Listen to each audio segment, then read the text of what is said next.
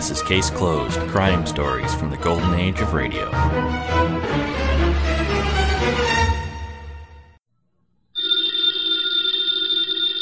Ladies and gentlemen, the ringing of that phone bell means mystery, adventure. Nero Wolf's office, Archie Goodwin speaking. You want Mr. Wolf to what? Mr. Wolf will do nothing of the sort, Archie. Mr. Wolf is thirsty. Hold on for a moment. The bottle opener's in the left-hand drawer of your desk. Thank you, Archie. Mr. Wolf, I've got a man named Denby on the phone. He wants you to umpire a card game. Man is insane. He's offering a fee. The answer is no. I know nothing of card games, nor do I wish to learn. Okay. Well, the answer's no, Mr. Denby. Sure, I'll ask him again. After he finishes the beer he's working on. Goodbye. People appall me. The fantasies they indulge in. Bah, what on earth made that maniac think I might consent to preside at a card game? Well, seems he expects one of the players to be death.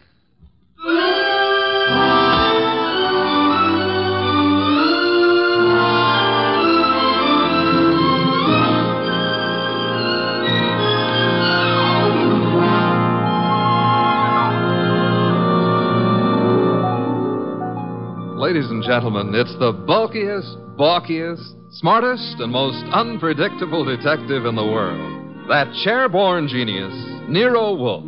Created by Rex Stout and brought to you in a new series of adventures over this NBC network in the person of Mr. Sidney Greenstreet.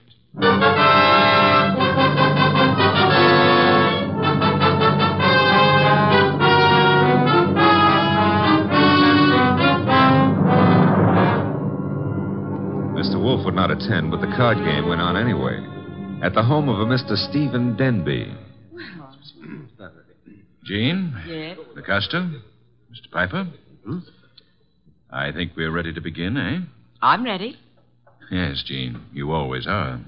How I like that remark, I'll have to decide later on. Yeah, please do. LaCosta? It's all right with me. And Mr. Piper? I brought a deck. No, as host, I shall supply the cards. Before we play, I examine them, yes? Of course. Here you are. Chuck? Yeah, Mr. Denby? You will remain outside the door until called. No one is to enter this room under any circumstances. Got it. LaCosta? The cards look all right. Thank you. Now then, shall we make things absolutely clear? You mean, should you make a speech? I don't mind. But make it short, huh? I shall. The four of us seated at this table are joint owners of the Candy Club, a rather successful institution devoted to the sale of food, liquor, entertainment, And the gambling. and games of chance. For some time now, we have all resented sharing the profits. Some of us have attempted to buy out the others. Denby, you needn't babble on. No one wants to sell. We know that. True, Mr. Piper. Which is the reason for this little game of cards. One hand shall be dealt to each of us, a hand at poker. Whoever wins gets the club. The others retire as gracefully as they can.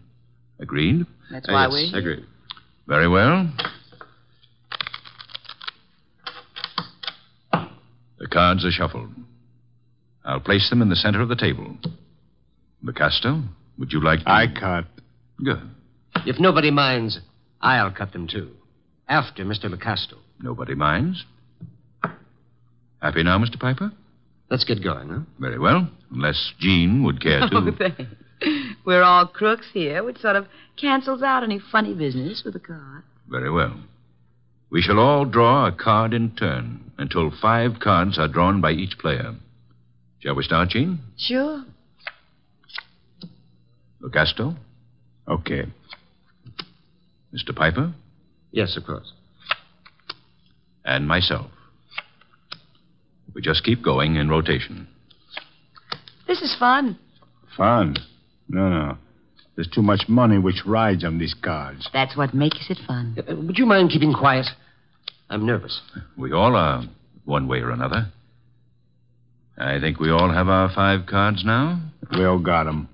Very well, then. In the same order that the cards were dealt. Jean? A pair of 3s. LaCosta? Nothing. Mr. Piper?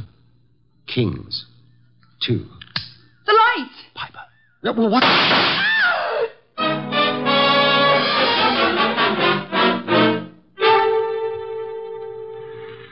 Da-da-da-da-da-da.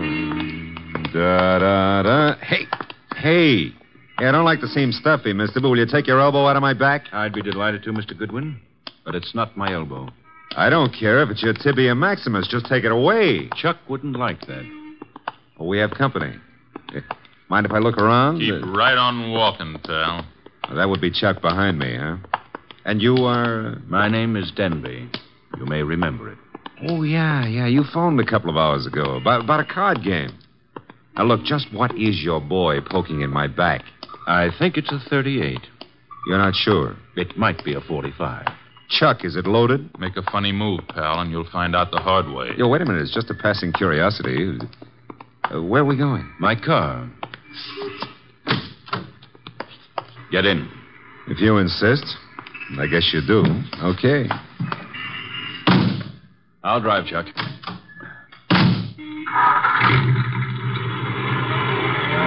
The car bulletproof? No, that's hardly necessary. Chuck shoots first. Well, that's a saving, I guess. The only thing is, I hadn't figured on taking a ride. I told Mr. Wolf I was going for a walk. He disapproved, You're but... going for a ride. Isn't that a little corny? Now, there's a minor difference. Usually the guest, shall we say, is killed at the conclusion of the ride. In this case... Let's not make the difference too minor. Huh? You will survive the ride. It's what comes afterwards that might kill you.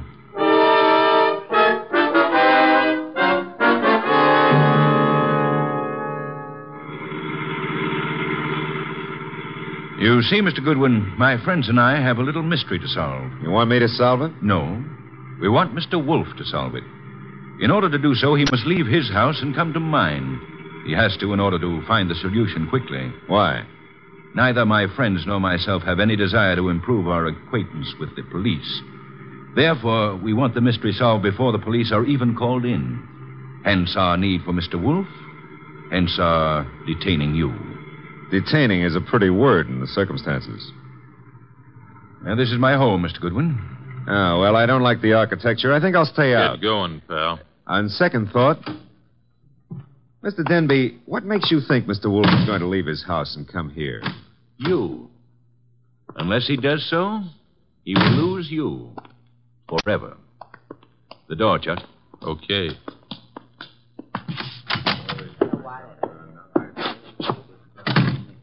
Mr. Goodwin, may I introduce you to my associates in business and in poker?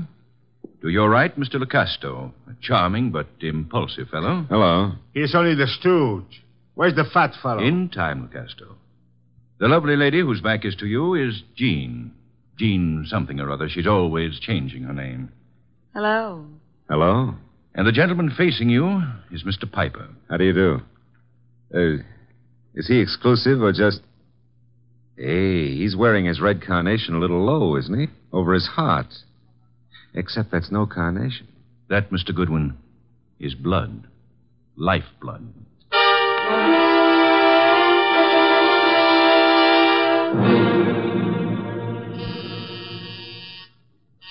Archie. Oh, Pa, he's always taking walks.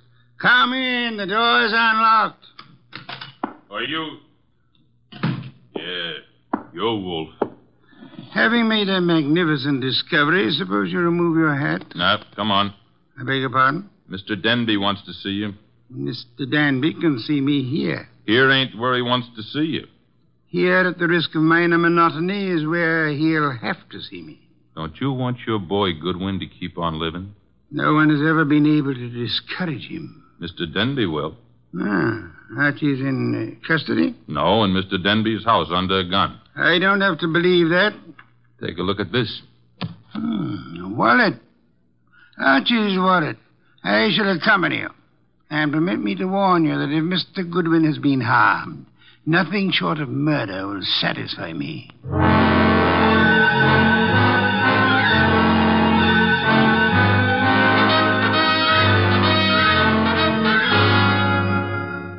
It's getting late. Wolf isn't here yet. Maybe he doesn't worry about you, Goodwin. Well, he could have been delayed. Maybe an orchid needed a pollen transfusion or something. Besides, only the good die young. Then you must be very, very good, Archie. That remark I didn't care for. We sit here and wait for the fat one, but in the meanwhile, the police... The police will come when we notify them. But they will not like the delay we make to notify them. I say we waste time.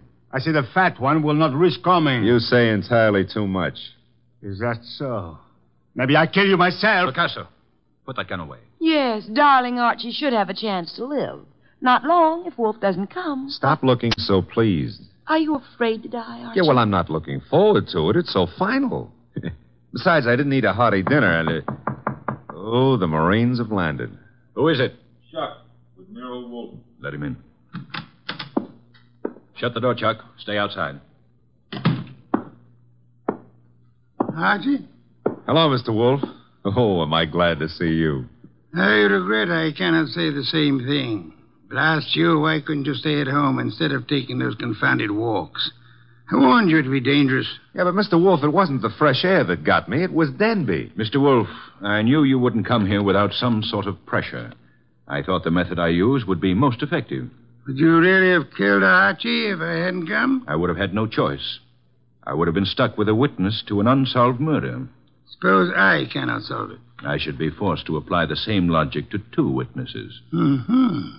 Mr. Wolf, you really came here to save my life, huh? Nonsense. I came here for a fee, Mr. Denby. I have a check for $1,000 already made out. Clear it up. You forget. I left my home. I traveled unprotected through the streets of this city, exposed to motor accidents, to fresh air, too. You offer me $1,000. Will $2,500 do? Barely. Archie, will you take the check? Now, I presume you want me to find who killed the gentleman at the table, the one facing me, huh? His name is Mr. Piper. The name is no importance. Will you all sit at the table in the same position you were at the time of the shooting? Of course. Jean? Picasso?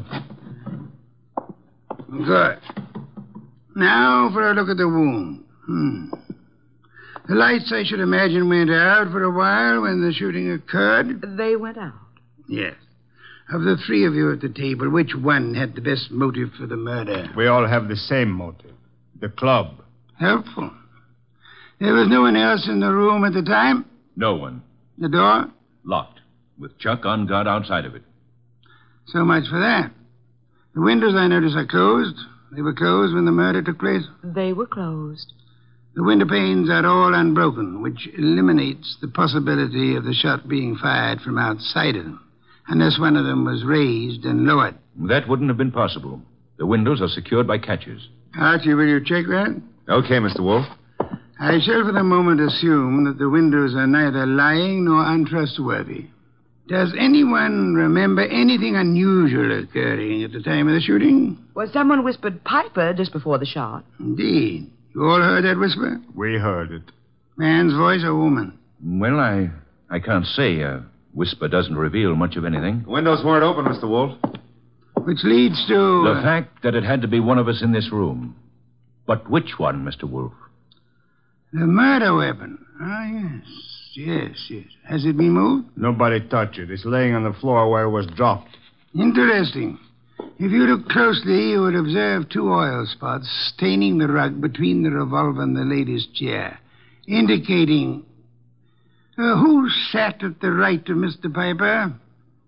I did. Why? Mr. Denby. Yes? If I were you, I would turn Mr. Lecasto over to the police. You are a liar. I warned you about that gun, Picasso. Was it necessary to shoot Mr. Lecasto? In the arm, yes. He was reaching for a gun. He'll live, however, till the police take him away. What do I tell them? You could point out the angle of the wound. As you notice, Mr. Denby, the bullet entered Mr. Piper's heart from the right. Yes, so it did. Therefore, whoever sat to his right, well, that was Lecasto.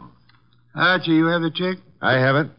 We may as well leave. Mr. Wolf, you're sure Lecasto shot Piper? I have indicated the evidence. The rest will be up to the jury. Come, Archie. Jean, Yes, Archie. now that my life expectancy has increased, what are you doing tomorrow night? Archie? I gotta scram. Lancaster 7583. I'll be ringing your bell. Oh, Mr. Denby, you better do something about Lucasto's arm or he won't live to be executed. You see, the executioner likes them warm before he chills them.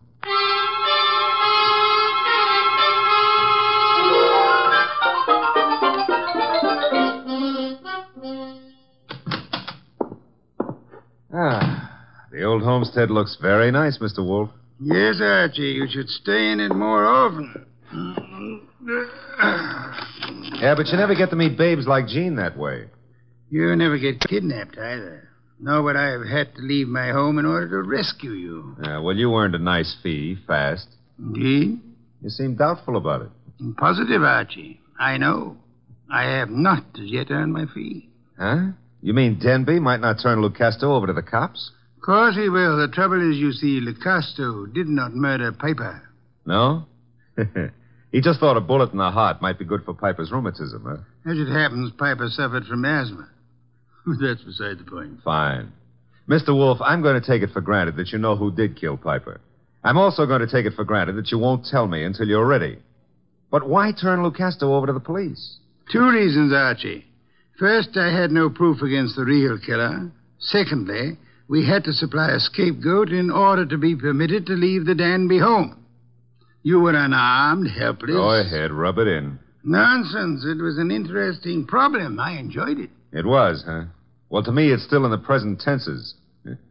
Which reminds me, as old Dr. Tidmouse said, there's always a future tense. And in that future tense, Jean. No, Archie. Oh, Mr. Wolf, stop. That girl's got a love for blood that appeals to the ghoul in me. Besides, did you notice what she does to a dress? Archie, I was merely about to say that I have no objections to your dallying with the girl. Oh, I don't believe it. My ears need overhauling. I objected only to the future tense. Why not call her now? Yeah, well, I won't pretend I understand this sudden enthusiasm on your part about my love life. Probably there's some foul, scheming motive at the bottom of it. But who am I to look a gift horse in the mouth? Now, let's see. Her number was, Lancaster 7583, of course.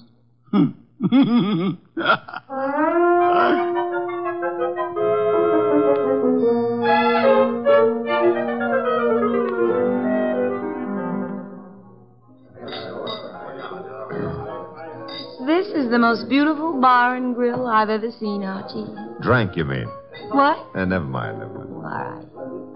Archie, did anybody tell you you were beautiful, too? Well, a girl here and there has mentioned it. Oh, were they liars?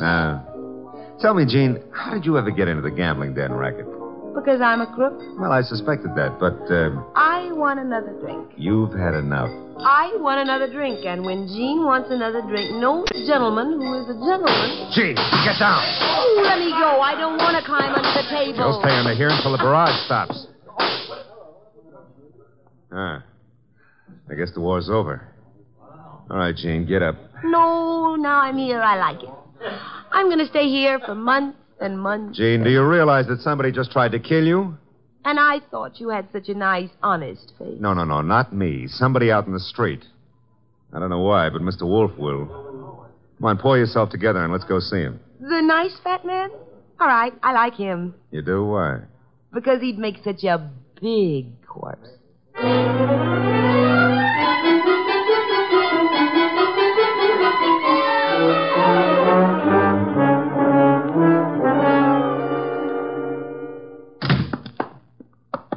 that you, Archie? Plus Jean. What made you think I wanted her here? Well, she's one of your fans. She thinks you'd make a lovely corpse. What was the reason for bringing her here? She was shot at. Did you expect her to be? I expected her to be killed. That's why I sent you to her. Didn't occur to you I might be killed, too? It did. I was willing to take the chance. You were willing? Oh, Mr. Wolf, Jean's a little under the weather. Splendid. In vino veritas. Watch your language. I mean, the people in their cups often tell the truth. A proverb of some antiquity. Who shot at you tonight, Jean? Oh, I don't know. I didn't see. Has it occurred to you that you might just as easily have murdered Piper as not? But Lucasto killed Piper. You said so yourself. I lied. Furthermore, why the attack on you if Lucasto was the murderer? Well, I don't know. Did you also not know that Lucasto escaped from jail earlier this evening? You're making that up. Why should I? Mr. Denby turned him over to the police. but Lecoster managed to get away before being jailed. That's not cricket. Incidentally, Mr. Denby will be joining us at any moment. I expected you to bring Gene, Archie. Therefore, with the exception of Mr. Piper, who is resting in the morgue, and Mr. Lecoster, who is at large, we shall have all the participants in the card game. With them, perhaps we can deal a new hand, Archie? Okay. Maybe it's the morgue to tell us Piper escaped. Oh, wrong again. Come in, Mr. Denby. Mr. Wolf, I'm upset. I heard over the radio about Lucasto's escape. He'll try to kill us all. Why? Well, because we can testify that he murdered Piper. Truly. I beg your pardon? Lucasto did not kill Piper. But you said that he did. The only evidence against Lucasto was the angle of the entrance of the bullet that lodged in his heart.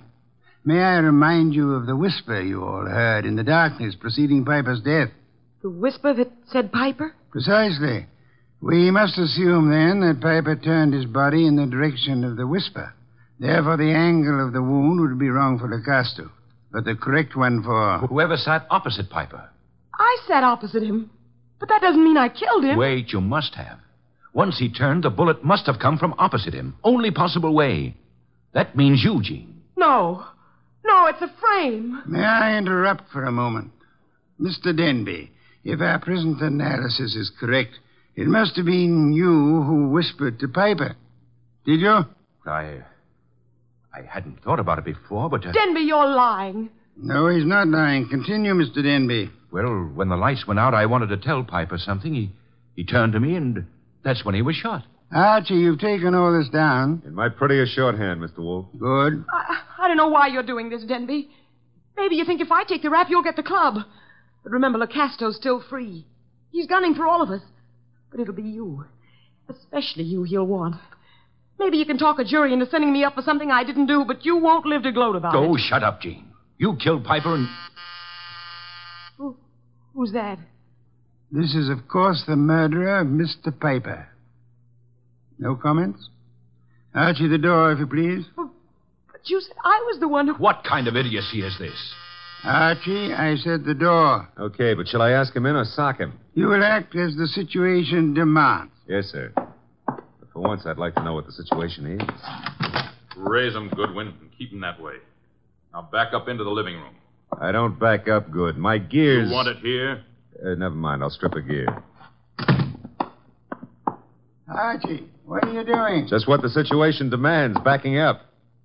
In case your knowledge of armaments has failed you, our little friend Chuck here is pointing a .38 revolver at me. Won't save him from the chair. Maybe not. But it could give me quite a pain in the stomach. Chuck, what do you think you're doing? You double-crossing louse. Gentlemen, if you So please. you thought you'd run to the fat dick and pin it all on me, huh, Denby? You don't know what you're talking about. We haven't even mentioned you. You sure of that, huh? Then why did Wolf phone me and tell me you were about to sing? Wolf phoned you? Yeah. Said you were getting ready to feed me to the electrician up the river. Oh, he was making a stab in the dark, Chuck, trying to start something. That's so, Wolf? Archie, will you read Chuck your notes about Mr. Denby's statement regarding the whisper? But that doesn't mean... It could be misunderstood. Read me the notes, Goodwin. Here it is, I quote. When the lights went out, I wanted to tell Piper something. He turned to me That's and... all I need to hear. Chuck. You were selling me out after hiring me to knock off Piper. You dumb gunman. Now you've given Wolf what he wants, a confession. I was trying to pin it on Gene. That's what you say now. It's kind of late, though. Too late for you. No. Goodbye, Mr. Denby. Nice shooting, Chuck. Stay put, Goodwin. The rest of you, I'm leaving. Police wouldn't approve. But let me have your gun. Huh? Wise guy. You know something? I've been thinking. Can you think? If I was to knock off you and Goodwin, me and Gene could split the club between us and nobody'd ever know who killed Piper. Very whimsical, Chuck, but if you don't mind... Archie, don't be an idiot. Well, if I have to get shot, I prefer it to happen when I'm moving forward. Archie. Okay, come and get it, Goodwin. March right up nice and easy and take it. I'm coming. Would somebody mind telling me why I don't fall down? Fool. I've been shot. Well, that's not the way to talk to a man who's just been... Hey, Chuck is lying down. Is he dead? Well, there's been a mistake. I didn't shoot him. He shot me. Archie, stop blabbering. Neither of you shot the other. As a matter of fact... I shot the Chuck. Lucasto. Lucasto, Archie? Well, I thought he escaped. No, I'm not crazy. I do not escape. The fat one, he phones the police to tell them how I'm innocent. Yes, I had the police announce the escape, however, for reasons of, shall I say, strategy? Well, on account of there are no bullet holes in me, you can say whatever you like, Mr. Wolf. Thank you, Archie. That announcement helped heighten the tension our murderers were under. And then they explode. The fat one, he says to me, "Look, Astor, wait in the next room. Watch careful. Maybe there's trouble." I watch. And now? Now there's no more trouble.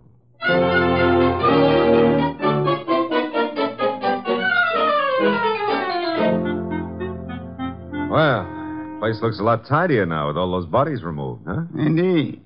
Archie, I'll get you the bottle of beer. But first, make with an explanation. The case was crystal clear, Archie. Maybe, but I'm no crystal gazer. Sure, I know. Denby had things arranged in advance with Chuck in case anybody held a better hand than his own. Piper did. So Denby whispered to Piper after kicking the light switch and set him up for a shot by Chuck from the doorway. The angle would provide evidence against Lucasto. True. However, we had only Denby's word for it and Chuck's that the door was locked. All right. We know, but you knew before Denby and Chuck blew up. How? The oil spots on the rug, Archie? Well, they only showed the gun had bounced when the murderer threw it away. Spattered oil, very well-kept gun. They showed more than that. Where were those spots in relation to the gun? Think back, Archie. Spots in relation... Oh, sure. They were between the gun and the door. Therefore, the gun must have been thrown from the door. Bounced twice, staining the rug before reaching its final destination. Ah, I get it now. That told you who'd fired the gun. But there wasn't proof enough, so you set up a nice atmosphere of suspicion and had the boys give each other away. All right, Mr. Wolf, you're a genius, and you may have your beer. Thank you, Archie. As for me, I'm not a genius, but I remember a phone number. So if you'll excuse me, Mr. Wolf. You're excused, Archie. Thanks. But before you call that number, may I remind you that Jean is a girl of macabre tastes who appeals to the ghoul in you. Sure you may, but why bother? In order to be able to warn you that a ghoul and his money are soon parted. Good night, Archie.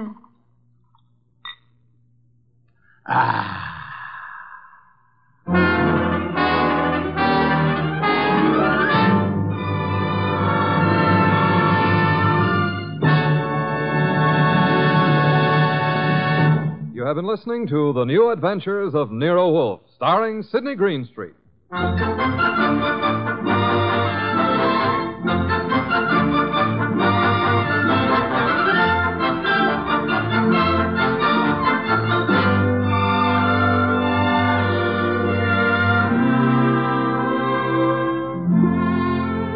Tonight's transcribed story was based on the characters created by Rex Stout.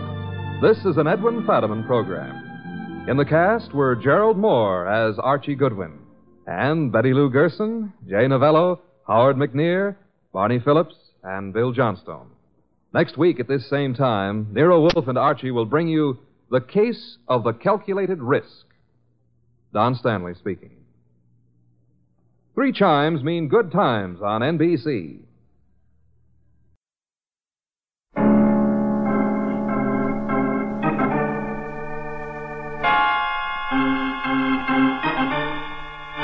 My name's Regan. I work for Anthony J. Lyon Detective Bureau. They call me the Lion's Eye.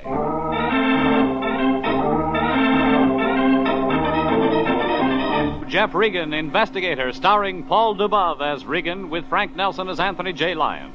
So stand by for mystery and suspense and adventure in tonight's story titled A Cure for Insomnia.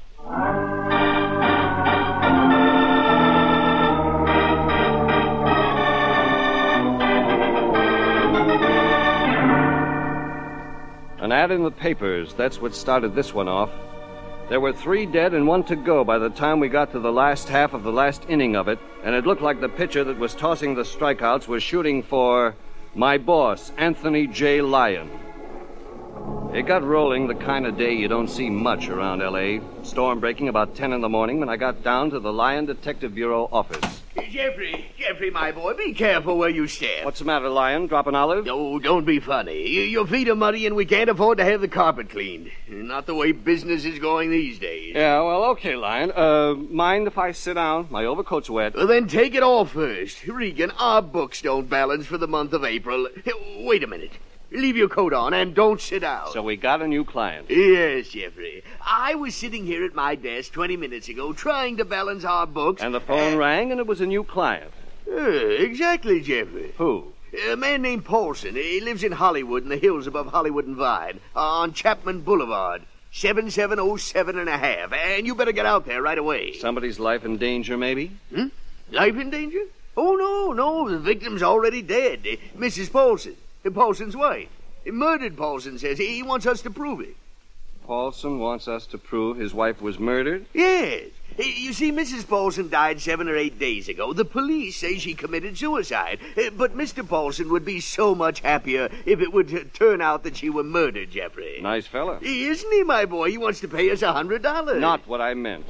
Well, look, Lion, if Mrs. Paulson died 7 or 8 days ago, what's so urgent about my getting out there this morning? The $100, Jeffrey. Oh, I get it. As I explained to you, my boy, try as I might, scheme as I would, our April books refuse to balance. Now, I've been thinking that perhaps one little fee carried backwards from the first week of May might... Okay, Fatso, set your calendar back to standard time. I'll go out and talk to Paulson.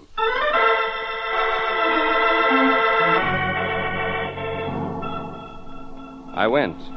Through buzzsaw rain, eating off hillside frontage, sluicing California down glutted drains that couldn't keep up. I turned right at Sunset and Niagara, went up 2 blocks, forded Hollywood Boulevard. Chapman Boulevard was half a dozen blocks of twisted, hill-lit, bleary, tile-roofed stucco houses. 7707 and a half, where Paulson lived, was the rear third of a triplex. I parked my car, turned up my overcoat collar, went back.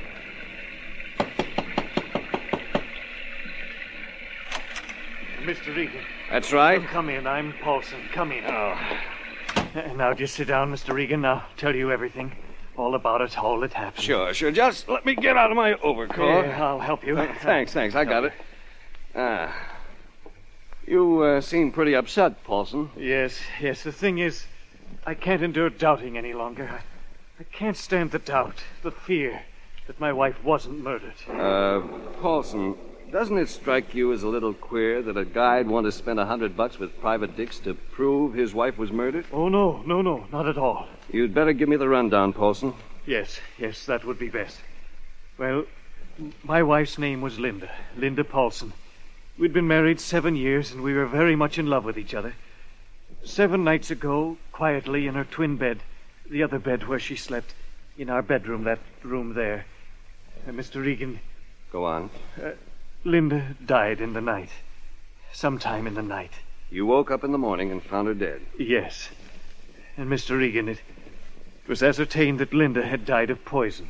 What the cops have to say about it? Well, of course, they investigated, but their verdict was suicide. Capsules containing the same poison that killed Linda were found in her purse. And there were other things, I don't know quite what. But the police were convinced that Linda had definitely taken the poison herself. Well, then, that about settles it, doesn't it, Paulson? Except for Linda's motive. Motive? That's the term used in these matters, isn't it? Well, Linda had no reason to want to die.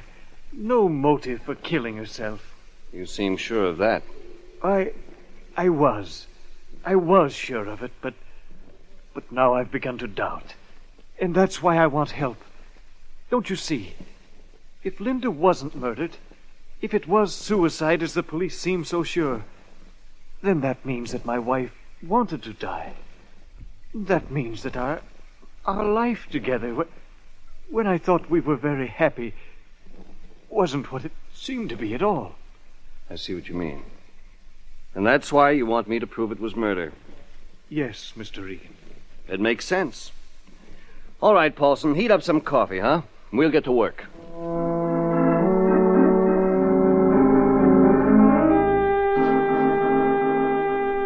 Paulson brewed coffee.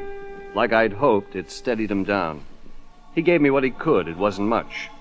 He and his wife were ordinary middle-bracket people. No love triangles, Paulson said. Mrs. Paulson hadn't had any money of her own. Her life hadn't been insured.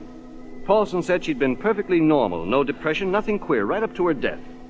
I took down the names and addresses of some of the friends and relatives, told Paulson I wanted to check around. Then I went downtown to Homicide, dropped in on Lieutenant Sanducci. All right, Regan. What can I do for you? It's about a woman named Linda Paulson, Sanducci. Sure. The woman that killed herself a week or so ago. Look, Sanducci, the husband's retained me to prove she didn't kill herself. He thinks she was murdered. Thanks, Regan. Listen, have you seen the house where it happened? Came from there just now. Then, narrow bottleneck passage back to it between two front houses. Yeah? The night it happened, it was hot. The neighbors had their chairs out at the head of the passage. Nobody could get in or out without being seen. Maybe Paulson killed her himself. Thought of that? We're not amateurs here at the department, Regan. Paulson was out at a meeting. Mrs. Paulson went to bed at 10:30. Neighbors saw the lights go out in the house. Neighbors see Paulson come home? At 25 after 11. Went to bed in the dark. His wife was a poor sleeper. He didn't want to disturb her. We haven't told him this, Regan, but she was dead then. You got the time of the death from the reaction of the poison. Plus the state of the cadaver. Now, figuring the two together, she took the poison when she went to bed at 10:30, died 10 minutes later. And there's a clincher, Regan. Go on. The pill box Mrs. Paulson kept in her purse, kind of unusual. It had a key that she kept on a chain around her neck. That's where it was when you saw the body? Yes. And the pillbox in the purse was locked? That's right, Regan. No tampering with the lock.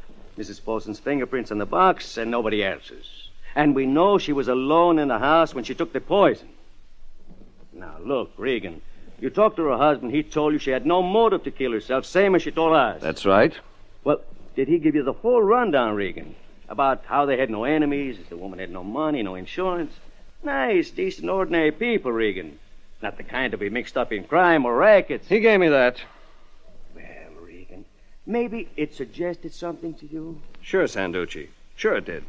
If Paulson's story checks, there won't be any motive for Mrs. Paulson's having killed herself. And there won't be motive for anybody else having killed her either. That's right, Regan.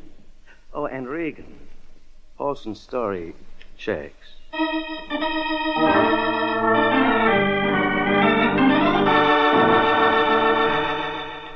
It checked. I cruised through the rain, visited people who knew the Paulsons. Everybody said the same thing. No reason, no motive, for murder or suicide. Only there had to be a reason. I'd start with that. At the newspaper morgue downtown, I got the beginning of something. Sure, Regan. I remember the Paulson thing.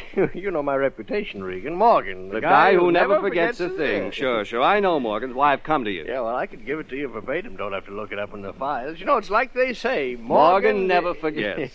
Well, let's see. Linda Paulson, you said, huh? Suicide. Well, her maiden name was Linda Cales. Say, wait a minute. Got something? Maybe. Just let me check a minute, huh? The Oregon papers. We keep them, too. We keep papers from every place. Yep. Portland, Oregonian. Yeah, it was Portland, all right. The Oregonian. March 18th. And the 6th page, and I think it was the 5th column. No. Here it is, 6th page, 4th column. Well, I slipped up, Regan. Anyway, here it is, Cales. Let's see that. Yeah, sure, look. Yeah. Cales. Yeah, brother, Regan. Yeah. He died suddenly in bed March 17th, survived by 3 sisters, all residing in Los Angeles, California. Yeah, and here it is, Regan. Thing I remembered. One of those sisters. Yeah. Linda Cales Paulson. I phoned the Lion. Told them to get through to Sanducci at Homicide, try to get Sanducci to have the Portland police exhume the body of the dead brother, perform an autopsy for possible evidence of poison. Me? I got on the track of the surviving sisters around L.A. One was married. Her home phone didn't answer. But 5 or 6 phone calls got me a line on the other sister. She was unmarried. Her name was Jane Cales. She worked at a resort up in San Gabriel Canyon, about a 2-hour drive from L.A. I went up there.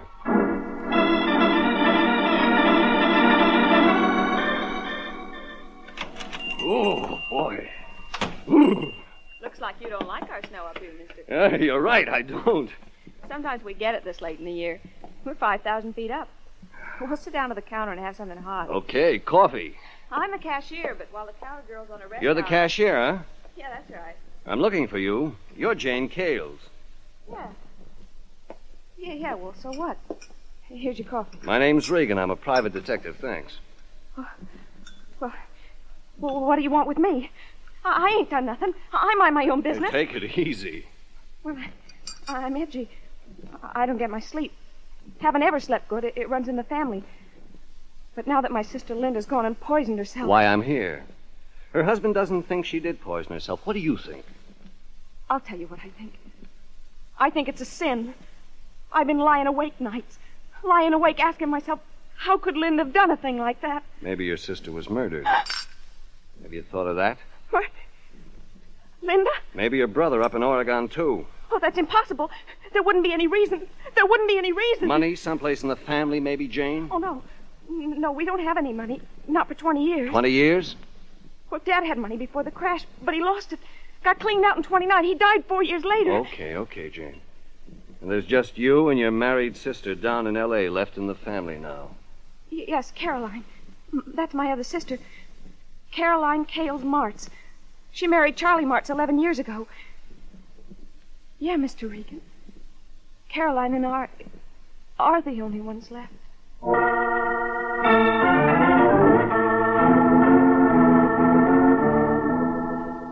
Back down in L.A. about 6:30, I was lucky.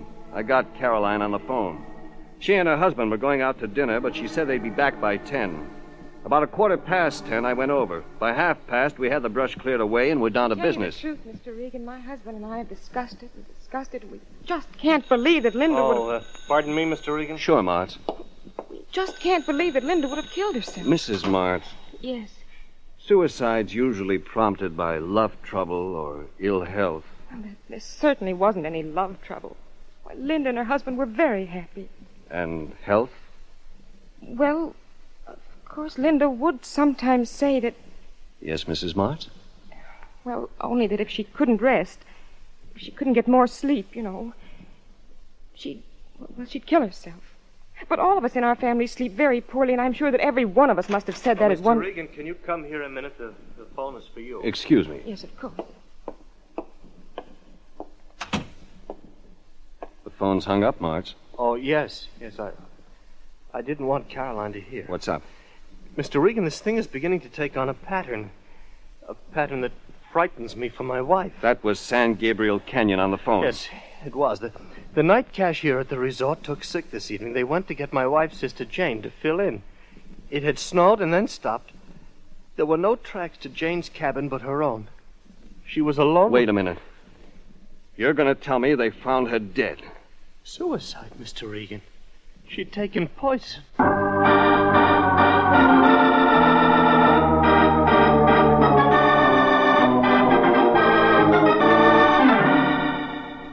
The way this case went, it looked like the Cales clan had developed quite a taste for poison. Linda Cales Paulson died of it. Then there was a brother dead up in Oregon. My money had it they'd find he died of poison, too, if they dug him up and took a look. And then there was a third Cales, Jane, dead, too. San Gabriel Canyon. Poison. I told Charlie Martz to keep a close eye on the last Cales left alive, his wife. Then I headed for San Gabriel Canyon. Snowplow was working on the road the last mile up. Had to wait a while, so I phoned the Lion in L.A. At home, it was midnight. Anthony J. Lyon's butler speaking. May I take a message for Mr. Lyon? He's out. You don't tell me, Fatso. Jeffrey, why are you calling at this hour? Why are you out? Hiding from somebody? No, of course not. Okay, skip it. Here's what I want you to do. Check the airline, train, and bus offices. They're open all night. Find out if any of the Cales family or in-laws had a reservation up to Portland, Oregon, any time just before the brother died up there. You're very well, Jeffrey. Phone me if you get anything. I'll be at Clemens Mountain Resort, San Gabriel Canyon. Maybe an hour or two. Get going and good luck. The snowplow finished clearing the road, and I went on up San Gabriel Canyon. There was one light left on in the resort cafe. Sitting under it, Lieutenant Sanducci. Well, Regan, I thought you'd be showing up here. Who sent you up, Sanducci? You did, Regan. You and the Lion. I checked with the Portland police. They work fast up there. So the brother was poisoned. He was poisoned, Regan. And this girl up here. And the first sister, Linda Paulson. And now, the third sister. Give me that again. Caroline Martz, down in Los Angeles. I'm waiting for the phone now for a report under condition. I told her husband to keep an eye on her. He said he did, Regan. She was nearly hysterical over her sister's death up here. She went into the bathroom, crying, half sick. Well, in a few minutes, Martz heard her cry out. He ran in, and she was unconscious on the floor. Called an ambulance, and they rushed to the receiving hospital. And she'd been poisoned. Like the others, Regan. Now, Regan, this one up here, this Jane Cales, every bit of evidence points to suicide. There was fresh snow. Only her tracks led to the cabin. 2 or 3 extra poison capsules in her medicine chest. Jane Cales didn't commit suicide. You know that, Regan? I talked to her this afternoon. She hated suicide. Couldn't understand how anybody could do such a thing. But if it's murder, Regan, why? What motive? Yeah, sure. And how? How does the killer pull it off? Oh, that'll be the hospital report on Mrs. Caroline Martz's condition. Excuse me a second. Sure. Hello, Sanducci. Huh? Oh, just a minute. No, it's for you, Regan. Must be the Lion. Maybe he's got something for us. I had him working on a lead. Hello, Lion. This is Regan. No, this is Morgan. You know, Morgan who never forgets a thing at the newspaper morgue. Oh, hi, Morgan. Yeah, I phoned Anthony Lyon. He told me how to reach you. Yeah, what's on your mind? I forgot something, Regan. You did, Morgan? Yeah, something in the San Fernando Valley Times on March 7th on Cales. Go on, Morgan. You see, we don't file the Valley Times, but I remember it verbatim. You see, it's like they say. Yeah, Morgan never forgets a thing. What was it in the Valley Times about Cales? Well, it was an ad, Regan, in the lower left-hand corner in the 7th page, 2 columns wide. I'd say about 3 column inches, a 3-line bold-face head with a wide margin, and the last line of type didn't print quite clear. Okay, Morgan, what did it say? Well, Bank of United States, North Hollywood, California, and then there was some stuff about the bank. What did it say? Oh, you know, capitalization when it was founded. You want that? You can skip that part. What did it say about Cales? Bertram Cales? Yeah. Oh, well, Bertram Cales has $73,000 in the Bank of United States in North Hollywood. But there's been no activity in the account for 20 years. So Yeah? if Cales is some relation don't show up to claim the dough, why, the bank is going to turn it over to the treasurer of the state of California. The regular legal process, you know. The ad is the formal notification. Thanks a lot, Morgan. You've just given me the motive for 3 murders.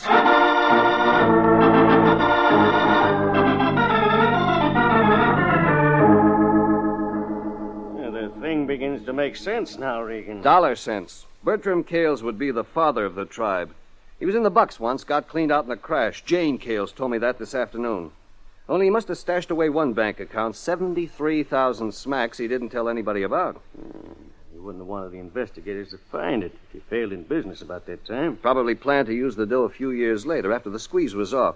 Only he died 4 years after the crash. Jane Cales told me that, too. It adds up, Regan. It adds up to mass murder. All the Cales children had equal claims to their dead father's dough.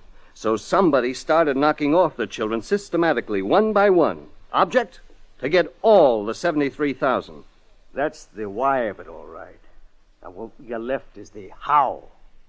And the who. Maybe that'll be the Lion now. If the lead he's working on pans out, we may have our who. Hello, Lion? Is this Clemens Resort in San Gabriel Canyon? Yes, that's right. I'd like to speak to Lieutenant Sanducci of the Los Angeles Police Department, please. This is Georgia Street Receiving Hospital calling. I signaled Sanducci, and he took the booth. I went back to the counter, watched Sanducci through the glass. What he got over the phone he didn't like. He came busting out of the booth. Regan, wait till you hear this. What's up, Sanducci? What's up? I tell you what's up. Caroline Martz recovered. They pumped out her stomach. Her stomach contained the same poison that killed her 2 sisters and her brother. That figures. Sure, it figures. But Caroline Cales Martz got to the hospital in time. She didn't die like the others. You mean you think she took poison as a cover-up? She was the last surviving Cales child. The way it is now, she gets the $73,000.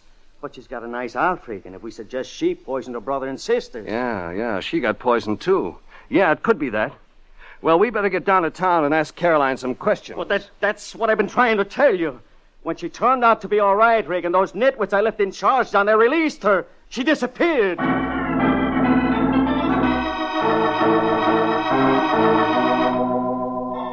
Sanducci and I drove back to L.A. He used the siren on his police car, and I stuck right behind in his windscreen. We got back down to town after 4 a.m. Nobody home at the Martz house. We found only one thing. On Caroline Cale's Martz dressing table, a black mask. A silk-covered, padded black mask, no eye holes. The kind people use to keep out the light when they're trying to sleep.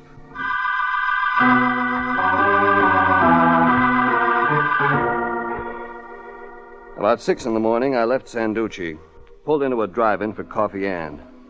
Rain had stopped. I kept thinking of that black mask on Caroline Cale's Martz dressing table. Sleeping mask. And something that had run through the whole case like a thread of music. Caroline had said it. Jane Cales had said it. It had been said of Linda, the first sister to die. We don't sleep well. It runs in the family. We don't sleep well. At 7, I phoned the Lion. No answer. So I began checking the airline, railway, and bus offices myself. The 4th time around, I got the brass ring. Paulson had bought Transportation Oregon a week before the brother's death in Portland. I wanted to talk to him bad. But Mr. Regan, I'm afraid I'm hardly awake. Just sit and listen, Paulson. What I've got to say will wake you up. I think I can guess how the members of your wife's family were poisoned. You can, Mr. Regan? There's plenty of evidence they took the poison themselves. Yes. And they weren't trying to commit suicide when they did it. I hope that's true in the case of my wife. It is. Because there's a way it makes sense. Murder sense. The victims took poison thinking they were taking something else. Your wife made quite a career of pill-taking, didn't she, Paulson? Well, yes. Just her nerves, of course. Maybe overstrained by lack of sleep? The Cales family insomnia? Yes, that was it, Mr. Regan. She had a pillbox with a lock, kept the key to it on a chain around her neck. Somebody close to her might have been able to get hold of that key, unlock the pillbox, substitute poison pills for the pills already in the box. I see. That must be how it happened, and with Jane and with Caroline. And your brother-in-law up in Portland, Oregon. He was poisoned, too? That's right. Paulson, you made a trip up to Oregon just before he died. That's right, with my wife. A sort of second honeymoon, Mr. Regan. Paulson, maybe you can guess what I'm thinking. Mr. Regan, you don't mean you think that You were here at the time of the poisonings. Yes, that's true. And you were there in Portland. Oh, no, I didn't go to Portland. What? I didn't go. Well, I meant to go. You went to Oregon? Yes, Linda and I. Crater Lake, the Oregon Caves, and then we were going to Portland. The whole family was to meet there for my brother-in-law's 50th birthday.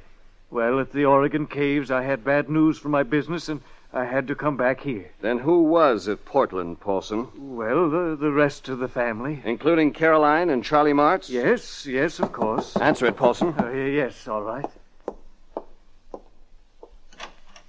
Caroline. I had to come. Something awful happened. Hello, Mrs. Martz. Mr. Regan, I had no idea you'd be here, but I guess it's just as well. Mr. Regan, do you know the terrible thing that's happened? That your husband gave you poison? Then you do know. In your sleeping pills, I'd guess. Charlie began saying he couldn't sleep. Faked insomnia, then asked to borrow your sleeping pills. Filled the capsules with poison, then returned them. He knew you'd take them. We all of us, the whole family suffers from insomnia. All the Cales family. We depend on sleeping pills. As your husband knew. Yes. But why? Why did my husband want to kill me? He didn't, Caroline. He knew he'd get you to the hospital in time. He just wanted to make things look right. So there wouldn't be a lot of questions asked when you got $73,000, half of which would be your husband's under California community property law.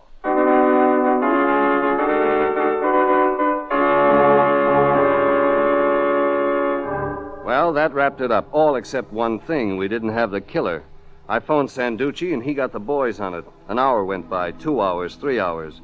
No trace of medium-sized, graying, dapper Charlie Martz. That wasn't all. I kept phoning the office, the Lion's house. There was no trace of the Lion. About noon, I began rechecking the air, bus, and rail terminals. Thank you for waiting, sir. May I help you now? I'm checking on train reservations to the north, Oregon, for the first couple of weeks of March. I'm a private detective. Next, you'll be saying you want to know about the reservation to Portland, Oregon, obtained in March by Charles Martz. Are you psychic? Hardly. But there was another private detective here this morning asking the same question. A fat man. Smell the stale cigars. That's what I want. That's who I'm looking for. That hardly makes you special. I noticed that someone was following the fat man. Gimme? A medium-sized, graying, dapper man. Martz. Martz!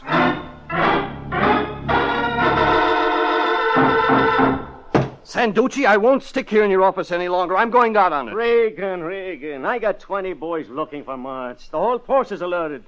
Man at the airport, a man at Union Station, man at the bus terminal. What could you do alone? I don't know, Sanducci, but he's tailing the lion. Sanducci. Huh?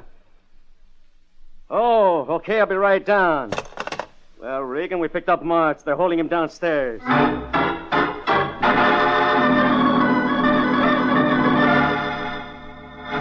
Well, Sanducci, well? Martz won't talk. Sanducci, you gotta make him talk. Look, I've been in a cell with him, Regan. He says he never saw anybody that answers the lion's description. He's lying, Sanducci. Well, he may be, but what can I do? Well, here you are, Jeffrey. Jeffrey, why aren't you at the office? Are you taking the day off? Lion, it's you. Well, of course it's me. Jeffrey, I've been worried about you. You've been worried about me. Well, you haven't been home all day, and when I've telephoned the office, no answer.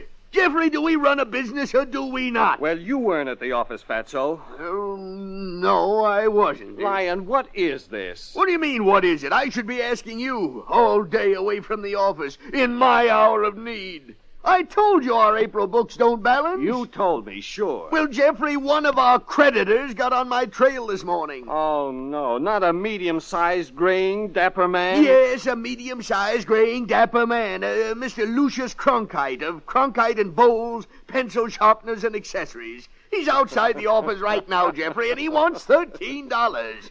Did you collect our fee from Mr. Paulson, Jeffrey? Sure, Lion. Sure, I collected it. Here you are.